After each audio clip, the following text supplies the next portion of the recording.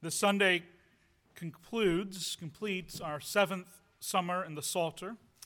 And we've been preaching consecutively through the Psalms for 3 months, each June, July, and August since 2016.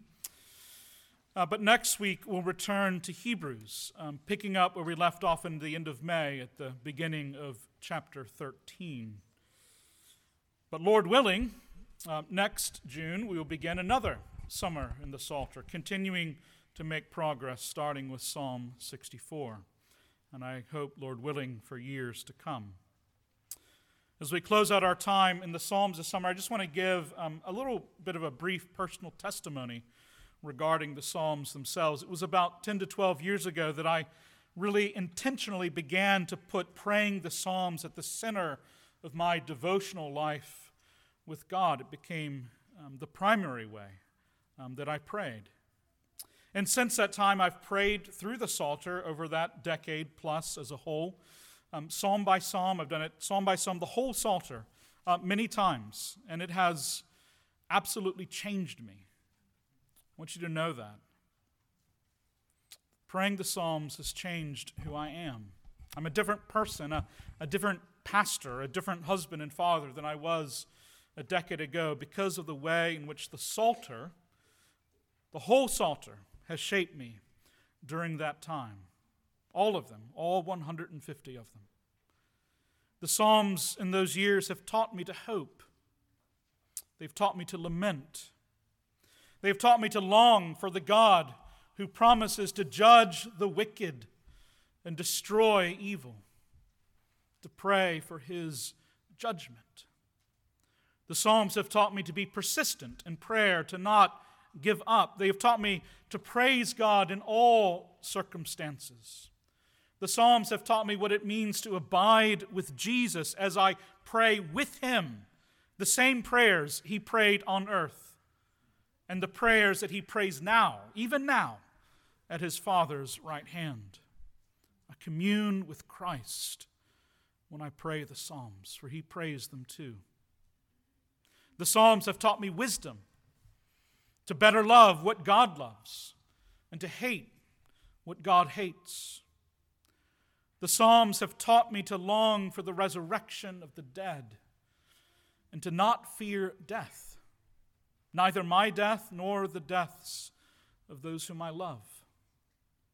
The Psalms have expanded my imagination for the glorious possibilities of the Christian life. They have, in the deepest sense, enlarged my soul from the outside. The weakness of the modern church in America is undebatable, I think. There are 100 examples of this, and I won't trouble us to name them.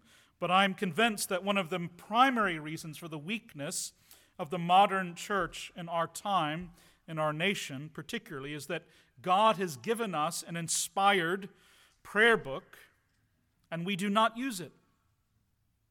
We don't, largely speaking. If you look at the modern American evangelical church, a few psalms here and there perhaps are favorites, are well known, but there are many psalms that most American Christians have never heard, not once, in their worship on Sunday mornings. And because the prayers of the modern church are not fundamentally shaped by the prayer book that God has given them, their prayers are weak and insipid and shallow. And the same generally is true for the modern church's faith and obedience. Of course, I am not, thanks be to God, responsible for the church in general in the United States. But as far as our church is concerned, it is one of my deepest desires for us in the years that are before us to push against the prevailing current in the modern evangelical church and to set ourselves on this task that we might become experts in the Psalms. That's what I want for us, in many ways, above lots of other things that we could be as a church. I want us to know the Psalter, all of it. I want us to know the Psalms better, for us not only to pray them and preach them and sing them in our worship on Sunday mornings, but for the Psalms to form the center of our spiritual lives throughout the week as well. And so, beloved, as we conclude another summer in the Psalms, and of course one of the reasons we're walking through the Psalms each summer is so that I can try to persuade you of their value and their importance. But as we conclude another summer in the Psalms, beloved, I commend to you the Psalter, the whole Psalter. Each of you possesses in your Bibles the only book on Christian spirituality and prayer that you will ever need to own. God, in His love and His mercy and His wisdom and His generosity, has given you the Psalms, and they're so precious. And so as we conclude another summer walking through them, I simply encourage you to use what God has given you. Pray the Psalms, friends. Pray them in your homes. Pray them in your personal devotional life. Pray them on your commute as you drive to and fro. Pray them in the morning when you rise. Pray them in the night when you wake and cannot sleep. A very simple way for you to begin to pray the Psalms is to use the daily Psalms that we publish each month. There's an insert in your order of worship today for September's readings. And every day of the year, we assign 1 to 3 Psalms based on their length, taking us through the whole Psalter 4 or 5 times in a year. I'd say just start there. If you don't know where to start there. Take that insert home and begin to pray the Psalms each day. And by pray them, I don't just mean read them silently in your head, to be clear. I mean speak them out loud to God. Verbalize them. Say them to God audibly. If you do that each day, those daily Psalms that are given to you by our church, it'll just take 5 or 10 minutes. It won't take long. You can pray them one time through in the morning and another time through in the evening. Or even better, you can come here on Wednesday or Friday mornings at 9 a.m. and I'll be here. And we'll pray the Psalms together. We'll do it together as we gather for morning prayer on Wednesday and Friday mornings.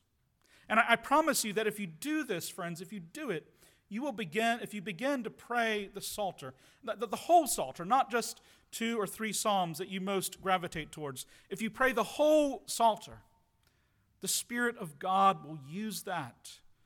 It will use these ancient words, these ancient prayers to transform you, to make you like unto His Son, Jesus Christ. For He prays the Psalms, all of them. Listen now to God's word from Psalm 63, which is printed on the back of your order of worship, if you'd like to read along there. And a quick explanation about the context of this psalm. We're told it was a psalm of David written when he was in the wilderness of Judah. It seems most likely to me that this comes out of the time in David's life when he was exiled from Jerusalem because of the rebellion of his son Absalom, and David fled the city and the sanctuary of God, trusting that the Lord would again deliver his life. Psalm 63, a psalm of David when he was in the wilderness of Judah. O God, you are my God. Earnestly I seek you. My soul thirsts for you.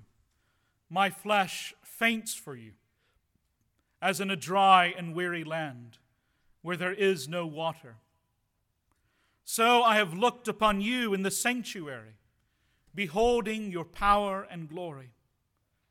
Because your steadfast love is better than life, my lips will praise you. So I will bless you as long as I live, and your name I will lift up my hands. My soul will be satisfied as with fat and rich food, and my mouth will praise you with joyful lips when I remember you upon my bed and meditate on you in the watches of the night. For you have been my help, and in the shadow of your wings I will sing for joy. My soul clings to you, or my soul cleaves to you. Your right hand upholds me. But those who seek to destroy my life shall go down into the depths of the earth. They shall be given over to the power of the sword. They shall be a portion for jackals. But the king shall rejoice in God. All who swear by him shall exult, for the mouths of liars will be stopped. Thus far, the reading of God's word. It is absolutely true, and it is given to you because your Father in heaven loves you. Let's pray. Blessed Lord, who caused all the Holy Scriptures to be written for our learning, make us now, by your Spirit, to hear this portion of your word, and to read, mark, learn, and even inwardly digest it, that we might even more hold fast to the blessed hope of everlasting life, which you have given us in your Son, Jesus Christ. Amen. The kingdom of heaven is like a feast. Those are the words of our Lord Jesus in the parable from Matthew 22 we heard a few minutes ago. That's what he says. The kingdom of heaven is like a banquet of the richest foods prepared by God for God's people to feast upon. That's what our Lord says. Think about for a moment some of the finest, most satisfying meals you've ever had. Maybe at a white tablecloth restaurant, really nice place. Maybe at some hidden spot, a restaurant that didn't look like much on the outside, but it had the best food you'd ever tasted. Maybe a Thanksgiving or Christmas feast in your home where you were surrounded by friends and neighbors and relatives and loved ones, and the noise of the conversation and laughter and old jokes and old stories were just as much a part of the flavor of the meal as the food itself. Maybe a particular dish that your mother or grandmother or grandfather made when you were growing up. Nothing fancy, nothing complicated, but the memory of those biscuits, right? That fried chicken, that apple pie, or whatever it might have been, sticks with you even to this day. The kingdom of heaven is like that, Jesus says. The kingdom of heaven is a feast. And the feast begins, of course, at the very beginning of the Scriptures themselves. Jesus is drawing on the Old Testament as a whole as he tells that parable, because in the beginning, God makes a remarkable world, a beautiful creation full of good things to eat. And he stands before Adam and Eve and he says, all of it, all this goodness, all this food, all this feast is for you to enjoy. And the feasting continues. In many ways, it is perhaps the most central theme of the Bible, the way in which God prepares a feast for his people. When God visits Abraham to tell him and Sarah the good news that Isaac will soon be conceived and born, he tells them at a feast that they share. When God delivers Israel out of slavery, he does it by telling them to prepare a feast and kill a lamb and eat it. And he doesn't just deliver them from Egypt by a feast, he does it for a feast. He delivers them for a feast. When God brings Israel up to Sinai, we are told in Exodus 24 that Moses and the elders go up the mountain on behalf of the people, and there, in one of the most fascinating and mysterious passages in all of the Scriptures, we are told that they ate and they drank with God. And when God establishes the ritual practices that provide the structure and form for Israel's continuing life with him after he's delivered them from slavery, he places at the heart of that life a shared meal, a feast, the peace offering, where part of the sacrificial animal is burned on the altar and offered to God as food, and part of the animal is given to the worshiper and his family to eat in God's presence, that they might share a feast with the God who delivered them from Egypt. And when God describes for Israel the good land that he will give them in Canaan, do you know how he does it? He tells them it is a land that is full of good things to eat, a land of milk and honey, a place where they will feast. When Solomon, early in his reign, where he fulfills most clearly the faithful king spoken of in Deuteronomy, he establishes at the heart of his life with the people a rich and generous table. You can read about it in 1 Kings. It's remarkable. It's for the people in Jerusalem, for them to come and eat. And the writer of 1 Kings tells us, he sums it up this way: Judah and Israel ate and drank, and they were happy. And when Isaiah prophesies of the salvation that will come on the last day by the hand of the Lord, he describes that salvation like this.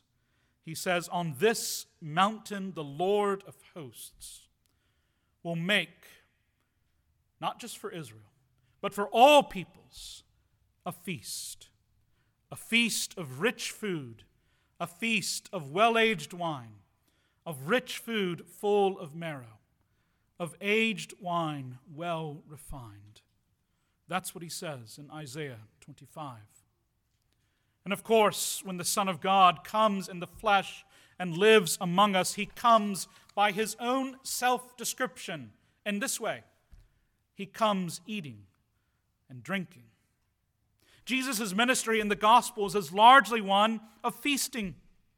His first miracle is to provide wine for a wedding feast, and he shares his table, his movable feast, so to speak, as he goes around Galilee and Judea with Pharisees and with friends, and most controversially, he feasts with tax collectors and sinners of ill repute. But the most surprising thing, that the culmination of all of these feasts, is when Jesus, on the night before he died, when he sat in the upper room with his disciples and took the bread and said, "This is my body, given for you. Take and eat." And then in like manner, he takes also the cup and says, "This cup is my blood, poured out for you. Take and drink." Do you see what Jesus is doing there? Right, all the history of God preparing the feast for the people, now Jesus is showing that the ritual meal that he is giving to his people will show them that the feast that God prepares is not just a gift he gives them. No, God himself is the feast. God gives himself as bread and wine. God gives himself to his people that their hunger might be filled in him, that they might feast on his goodness. And indeed, beloved, this is who your God is. He is the one who invites you to take all of your desires, all of your longings, and I mean all of them, all that you hunger and thirst for, and feast on him. Find satisfaction in him for all those things. And this is not, to be clear, just an eschatological promise that will be fulfilled at the end of time. Yes, that is true. But as our psalm this morning shows us, God means for himself to be a feast for us now. Right here in this world, in this wilderness, God has prepared a table for us in the midst of our enemies.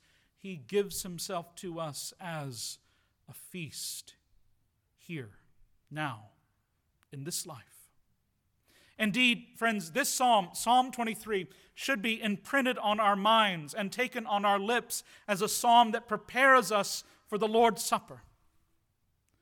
This psalm is a fundamental place in the Old Testament scriptures where the promises of God come together for us to see and believe that God has created us, as our catechism says, not only to glorify him, but also to enjoy him, to feast upon him forever.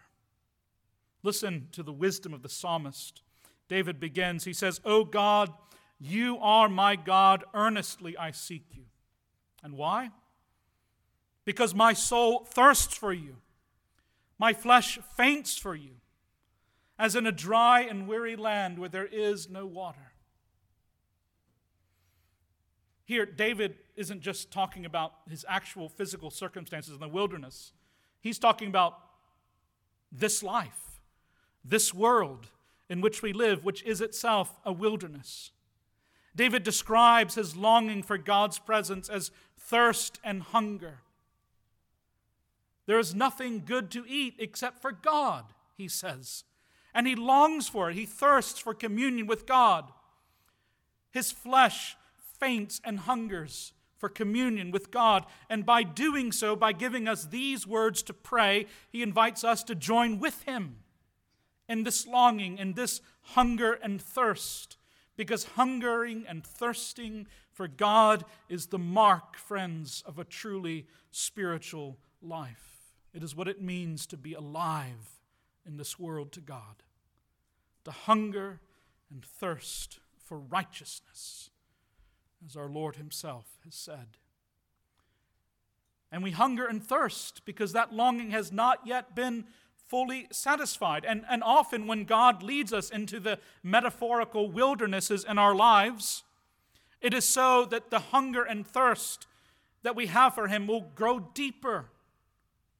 So we will be stripped of the false sources of consumption, and our hunger will be aroused in a new way for the one who can satisfy it. It's when our false sources of sustenance are taken from us that we learn, as our Lord says, "Blessed are those who hunger and thirst for righteousness, for they will be satisfied." Jesus meant that. Blessed are those who hunger. Blessed are those who thirst. And indeed, in verses 2 to 8, we see from David's own testimony the way that God satisfies him in his thirst and his hunger. First, verses 2 to 4, David says, "So I have looked upon you in the sanctuary." That's not a metaphor, that's a place. The place where God's people worshiped him together, Sabbath day by Sabbath day. "So have I looked upon you," David says, "in the sanctuary, beholding your power and glory. Because your steadfast love is better than life, my lips will praise you. So I will bless you as long as I live," David says. "In your name I will lift up my hands." You see, in verses 2 to 4, David tells us that the first place the Lord satisfies his hunger and thirst for God is in the sanctuary and the gathered worship of the people of God. Here David recalls how Sabbath day after Sabbath day he has worshiped God in the assembly of Israel.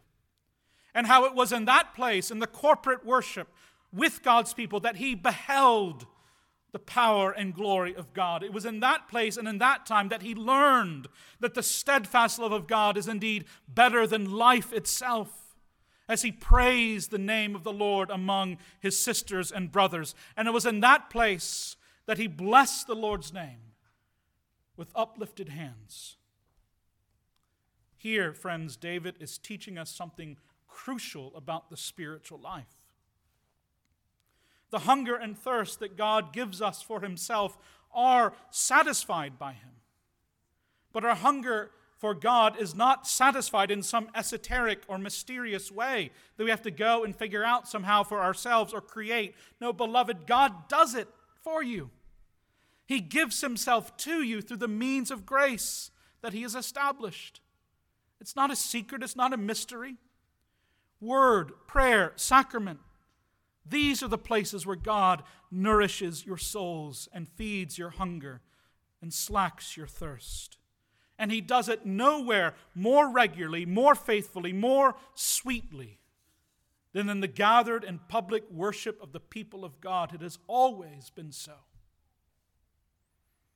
If you read the record of David's reign and Israel's king in 1 Chronicles, you will see there how intentionally he works to establish the glorious worship of God's people in the sanctuary that he established for them in Jerusalem. Yes, he does not build the temple as Solomon does, but he does everything but. He puts together the worship of God's people in a way it had never been experienced before in Israel's history. And it is in this sanctuary that David recalls how God has fed him with himself, how his hunger and thirst for God has indeed been satisfied. I hope you come hungry, friends, on Sundays. Hungry for God. Because that is why he has established a sanctuary, this sanctuary, this assembly of God's people, this table in the wilderness for you, because he intends to use it to nourish your souls. But in verses 5 to 8, we find in this psalm that the communion of God that David experiences in the sanctuary also carries out into the rest of his life as well. He says, "My soul will be satisfied, as with fat and rich food." Like that same kind of language that Isaiah uses. "And my mouth will praise you with joyful lips." When? This isn't in the sanctuary. This is somewhere else. "When I remember you upon my bed and meditate on you in the watches of the night, for you have been my help, and in the shadow of your wings I will sing for joy." And David wraps it all up. He sums it up and says, "My soul clings to you, O God. Your right hand upholds me." You see, David's communion with God is not limited to the public worship of God's people. No, the public worship of God's people is the engine for his communion with God all throughout his week, all throughout his days. David says here that God also satisfies his hunger and thirst with fat and rich food as he remembers God upon his bed in prayer, as he meditates on the word of God in the watches of the night. And it is there, in that place, in the silence of the night, in the quietness of his bed, that David also communes with God. For even there where he is alone, he is not alone. For David is covered in the shadow of God's wings, and he sings there for joy. In all of these things, in the public worship of God's people, in his private spiritual life with God, he says to God, "My soul clings to you." And here David uses an intimate term for communion with God, the same verb that's used in Genesis 2, where we are told that a man shall leave his father and his mother and cleave to his wife, and they shall be one flesh. It's the same word. In that way, David says to God, in that way, just as a man and a wife cleave to one another and become one flesh, in that way my soul cleaves to you, even when I'm alone. For your right hand upholds me and strengthens me. And it is because of David's feasting on God, it is because of his rich communion with the Lord in public worship and the quiet intimacy of his private life with God, that he can confidently trust the Lord to deliver him from all his troubles, all his enemies. That's why he says in verses 9 to 11, "But those who seek to destroy my life shall go down into the depths of the earth. They shall be given over to the power of the sword. They shall be a portion for jackal. But the king shall rejoice in God. All who swear by him, that is by God, shall exult, for the mouths of liars shall be stopped." And so, beloved, as we conclude this morning, I just want you to consider this question. Does this psalm ring true for you?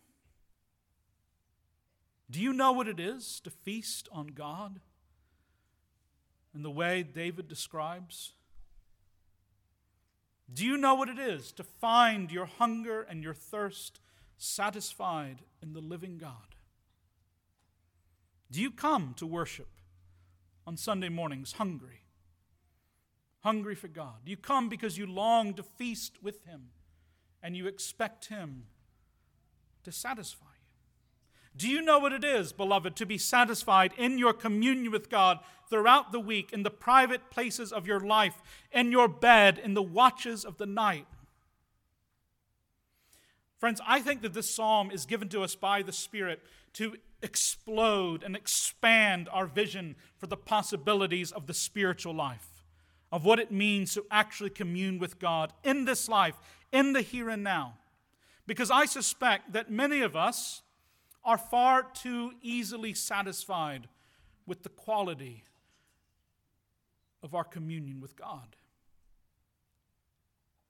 We feast on him a little bit, and we think we're full. But then we turn with our bellies still rumbling, our throats still dry, to 100 other things in this world that seem to promise satisfaction. Beloved, God is a feast. God is the one who satisfies your hunger and your thirst. The Lord Jesus himself came to give himself as a feast for you. And he says to you today, even as he says by the prophet Isaiah, why? Why do you spend your money for that which is not bread, and your labor for that which does not satisfy? Listen diligently to me, your Lord says, and eat what is good, and delight yourself in rich food. Friends, he is talking about himself. That is what he means. And this psalm, which speaks so deeply of the riches, of the satisfaction of the feast of God, is given to us in the first person, so that as we pray it, even if we don't quite fully understand it or believe it or trust it yet, we learn to say with our own voice, "O God, you are my God. Earnestly I seek you." And we might think, well, sort of, But this psalm teaches us to say, "Earnestly I seek you. My soul thirsts for you. My flesh faints for you." And to say also with David, "My soul will be satisfied, as with fat and rich food, as I behold you in your sanctuary, as I remember you in the watches of the night upon my bed." Beloved, I promise you this, however much you know of communion with God, at this point in your life, there is more. There is so much more. There's always more of Jesus for us to know, for us to feast upon, for us to be satisfied by. And if you dare to give Jesus more and more of your longings, if you venture to put your hunger and your thirst on him, he will, beloved, give you satisfaction. He will give you more satisfaction than you can presently imagine is possible, because you are so used to finding it in places that do not satisfy. For each one of us, there is more of Jesus to experience, deeper communion with him to know. For our God is a feast, and he makes us this promise, that those who dare to hunger and thirst for righteousness will be satisfied. In the name of the Father, and of the Son, and of the Holy Spirit. Amen.